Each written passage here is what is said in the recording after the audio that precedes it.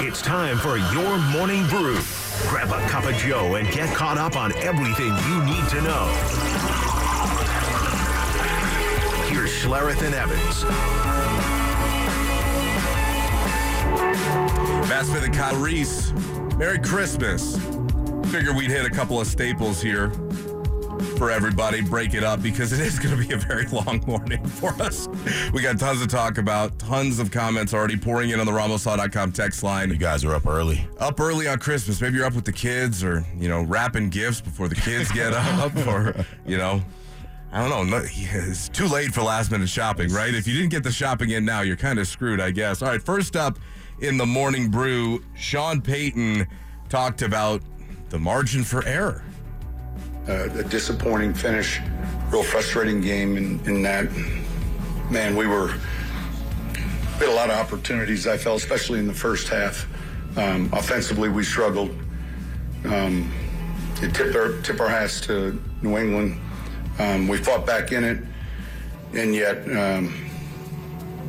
I said to the team there were 6 or 7 different situations in that game that any one of those play out a little differently, but unfortunately they didn't, and our margin for error right now isn't what it needs to be, and we end up on the losing end of the game. So, any questions? All right, so what's interesting is, that's a lot of what we're talking about. The conversation and the little mini argument that we had is basically because I'm saying I don't like the approach to the situation, and the point that you were making is, look, it's not that it was just that one situation. It comes down to many different situations over the course of a football game, and they got to go your way. And last night, they caught more bad breaks than they got breaks. Caught more bad breaks, didn't execute. They were, 1 of 6 on third down at one point. That was ugly. Yeah, I think they ended up 4 of 13. Yeah, good things come to those who hustle. They didn't execute. No, they didn't execute last night. And he talked about margin for error, right? And that's why I had such a problem with the beginning of the game, is because take the 3. Take the 3. You don't have the margin for error. Even if it's the Patriots, and you should have it. Kyle, they should have the margin for error. But they don't. They just don't. But that's his way, and he's not clueless. Right? You're right. It's his way of saying we're not good enough to overcome those type of mistakes. But I had a problem because he coached like they were. There's the ego. Yeah. That was the problem that I had. Yeah, it's the plight of a coach. You got to overcome your own ego. Yeah, and I think he's going to learn a lot from this season overall. There's a lot of conversation. We talked about the blame pie, who gets a bigger slice, and there's a lot to go around. So, make sure you bring your appetite here. Sean's got to take half of it, pie, right? You can divvy up the other 50%, but he's got to take half the blame. You think that much? I think so, right? Because players take wins, coaches take L's. Okay. So he's got to take half of it at least. All right, well, let's get back into it because I think it's interesting. I don't really have a percentage, but I think it's a good conversation worth having, a blame pie. On the text line, in fact, 303-713-1043. If you had to divvy up your slices of the blame pie, who's getting the biggest piece? All right, next up in the Morning Brew, Russell Wilson disappointed at a close loss. I kept telling the offense, let's just not give up, not give in, not give up, not give in. We're gonna find a way to come back and tie this game up. We knew we had to go get a touchdown. We knew we had to get a 2-point conversion. We knew we had to get another touchdown, another 2-point conversion. That's what we did. We thought that we were gonna be able to win that game. I thought everybody battled. This meant a lot to us all, and it didn't go our way. When you're cutting up that pie, make sure you save a slice for Russ. He's hungry, too. He's hungry, too. Yeah. Russell last night, I thought, fought pretty valiantly at the end to get them back in that game. But it's the same story it's been all year. If you're that dude in the fourth quarter, why are you not that dude in the first 3 quarters? Right, and unfortunately, it reared his head very early on in the game. Matter of fact, the third offensive play from scrimmage for them. So, again, it's who he's been all year. He's been off script. He's been off schedule. There wasn't a different Russ last night. It was just you didn't have any help from your play calling.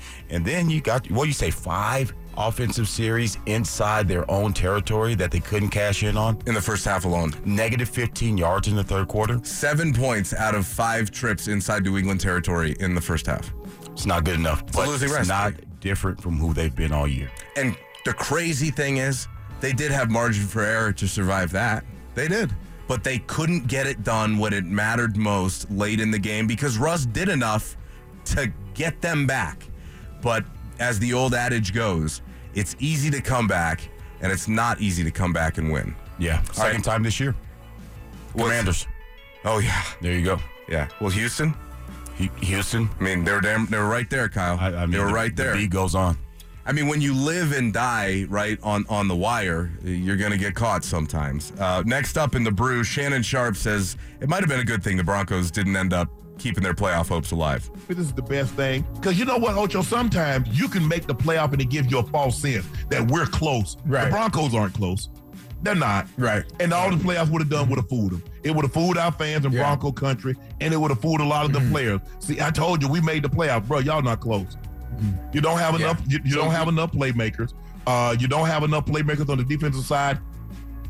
I think Shannon's got a real point there. And it's something that I think even you brought that up too, right? You kind of get a false positive.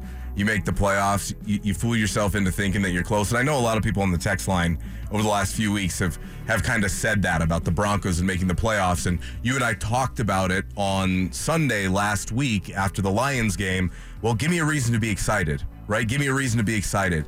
And it's kind of because we know there's a bunch of missing pieces here. Yeah, listen, when people tell you who they are, you got to believe them. The Broncos have been telling you who they are all season. Right.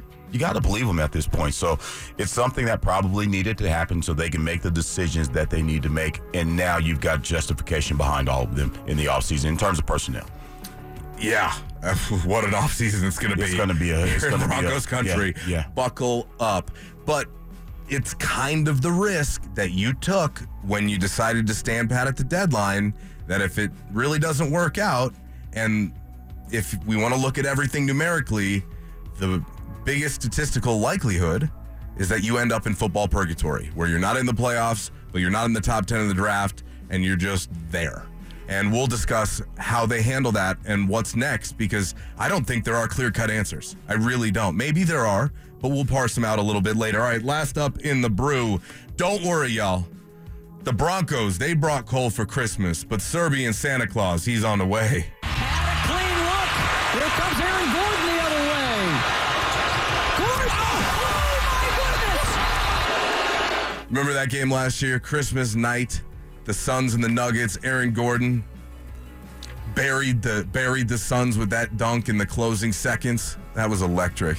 The Nuggets and Warriors today at 12:30 on ABC, the second game of the NBA's Christmas slate. It's okay, guys.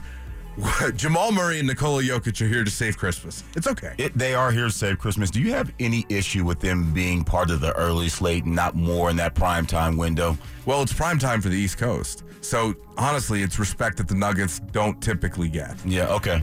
And the Heat are playing later, so it's kind of like, was this just backwards. a flip? Yeah, it is. Yeah. I would much rather have the Nuggets game later in the day, if I'm being perfectly honest. Although, we do have Ravens and 49ers tonight, so it's going to be nice to have the Nuggets middle of the day and then get to watch that Ravens-49ers game with full attention, because it could be a Super Bowl preview. You're going to get your sports fix today. Yeah, you are. It's going to be an interesting slate of games, and we'll get into Christmas viewing and what you need to be watching, as clearly not the Broncos' playoff hopes anymore. All right, more of your reaction on the other side.